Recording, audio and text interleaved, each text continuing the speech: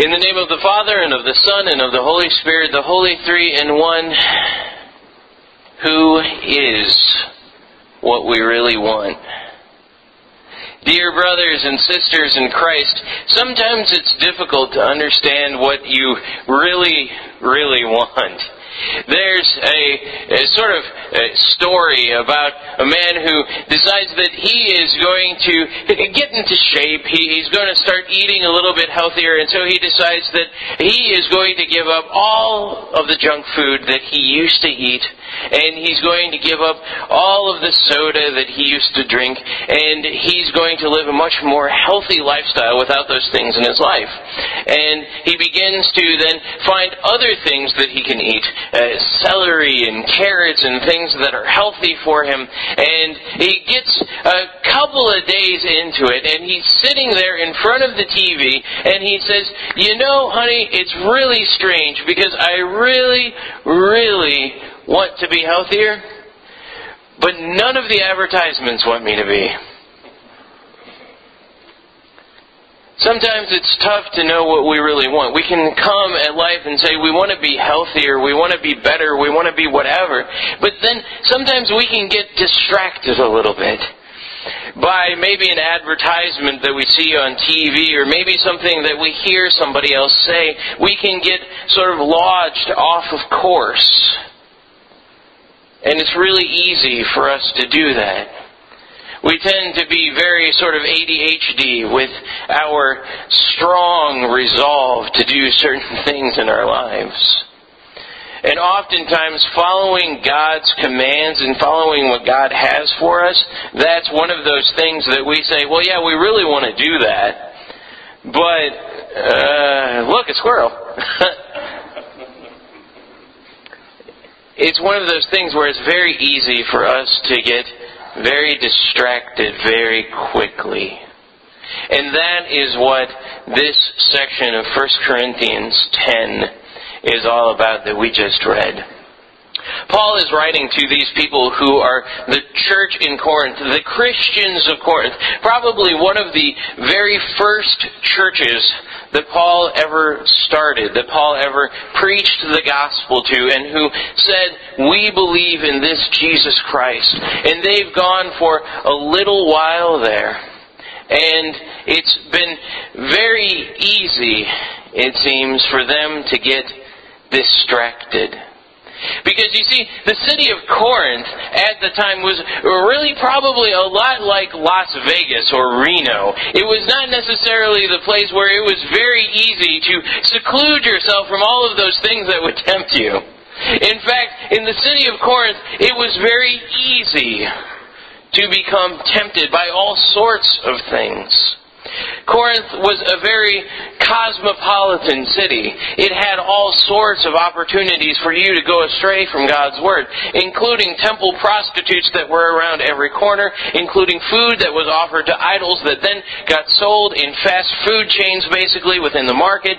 You had all of these things that the Corinthians were beset with every day when they just walked through their normal life. And honestly, that's the way that it is for our normal lives. If you think about it this week, try to see if you can walk around the city of Tallahassee or wherever you are. Try to see if you can walk around without seeing one advertisement. It will be impossible for you to do it. It will be impossible for you to do it for an hour. It will be unlikely for you to walk around Tallahassee and not see an advertisement within 15 minutes. You might be able to do it, but it's unlikely. All around us we have things that are clamoring for us, things that are saying, pick me, choose me. And sometimes those things aren't necessarily the things that God would have us choose. Recently, there's a company that has just started a television ad campaign for a website called AshleyMadison.com. Do you guys know of this? AshleyMadison.com is a dating service, which we're kind of okay with, eHarmony and whatever. But Ashley Madison is a special, very nefarious kind of dating service. It is a dating service for married people. Yeah, married people. Married people don't need a dating service unless it's something to help them go on a date every week. But that's out there. That's something that's clamoring for your attention. Something that wants you to take a look at it and maybe even be brought off of God's course with. And there's all sorts of stuff out there that does the same. All sorts of stuff. And that's what's going on here in 1 Corinthians. In 1 Corinthians, Paul is talking to these Corinthians who have taken a little bit of license with their town. They've said, well, we're followers of Christ, and we know what Paul has said about this grace-filled religion that has come amongst us. They're saying, we know this Jesus Christ, and we know that He has forgiven our sins, and that is fantastic, because now we are going to go out and we are going to eat at the idol McDonald's. We are going to go and check out the temple prostitutes on the weekend. We are going to go and do all of these things, and we can because Jesus loves us. And Paul is writing to them saying, you missed something. You missed something. And it's a good thing for us to hear too. Because all too often we sound a lot like the Corinthians. Where we say, well, you know, everything is okay. We're Christians. We can do whatever we want to. But that's missing something. And Paul goes on telling the Corinthians what they're missing. He says, you're missing out on a lot of your Old Testament history, is basically what he's saying. He's saying, let me condense some of Exodus and Numbers together for you. See, there was this long history of the people of Israel wandering around in the wilderness doing very stupid things for a very long time and still receiving God's grace, but doing very, very dumb things.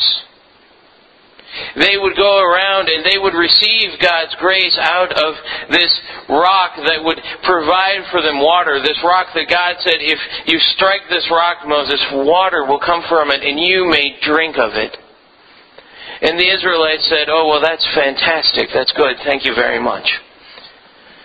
And then they said, well, okay, that's good, but now we want to do some other stuff. And it's interesting that one of the first things that Paul brings up here is this, it's deceptive. It's very deceptive, the thing that Paul brings out. There's this Bible verse in there in 1 Corinthians 10 where it says, they rose up to play. Well, that sounds very nice, and you get this picture of somebody going to a playground and they rose up to play, and it sounds very, very nice.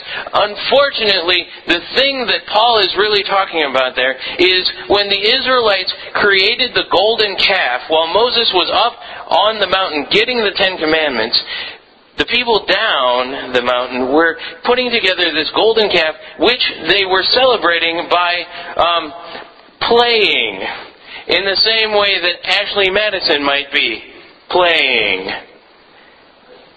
It was a disgusting show of just saying, we don't really care what you have to say, God. We don't really care. We know what we want. We know what's best for us. Yeah, you've got these rules and that's cute and all, but we know what's good. And how often do we say the same thing?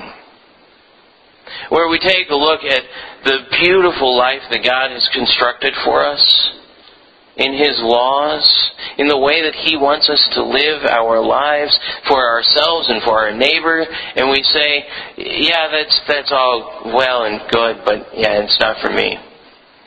See, what I really want is to serve myself. What I really want is for this whole thing to be all about me. That's what I really want. That's what is the top priority in my life. And God says, no, if you do that, you will end up destroying yourself. It's like a little child who says, well, all I want to eat is sugar. That's it. Nothing else, just sugar. Sugar plain is fine for me. It's like that. Sometimes when we say, I know what's best for me, I know what I really want. And what God wants for me, I don't really want that. I know what I really want. And God knows that about us. He knows that that was the problem for the Corinthians, that they were saying, well, what I really want is I really want to go and I want to eat this food that's offered to idols. What I really want is I want to go down the street and I want to go and I want to play with a different religion, or maybe go to a necromancer, or go to somebody who can tell me my fortune or tell me what my great-great-uncle has to tell me from beyond the grave. That's what the Corinthians were all about. And maybe for you it's something different, but there's something in your life that you're saying to God, no, that's okay. What I really want is this. And God knows that that's in your life. And it's really silly to think that He doesn't know that. But in some ways, in fact, in the most important way, it's a very good thing that He knows that about you. He knows that thing that you're saying, well, I really want this. Because He knows that that's a problem in your life, and He knows that that's something that He will have to forgive you for. He knows that that's something that He's probably already forgiven you once for, and He'll probably have to do it again. But He comes to this world with a very interesting message. Because while we're sticking our fingers in our ears and saying, I know what I really want, I know what I really want, and I don't want God, He comes to this earth and He says, I know what I really want, I know what I really want, and I want you. And I want you so much that I'm willing to die on a cross in order to forgive your sins. I want you so much that I'm willing to have them beat me to a pulp to forgive your sins. I want you so much that I'm willing to have my friends betray me. I'm willing to do all sorts of things just so that I can have you with me for eternity. What I really want, God says, is you. And I'm willing to pay whatever cost it takes to have you. And that's what He said about you. That's what He said about you when He died on that cross. That's what He said about you when He rose again from the tomb to proclaim that it had been done, the price had been paid. That what He really wants is purchased and bought. And that's you. And because of that, that doesn't just give you license to go and do whatever you want to. But because of that, you can spend eternity, beginning today, eternity, seeing what it's like to follow in the path that He really wants for us. Amen.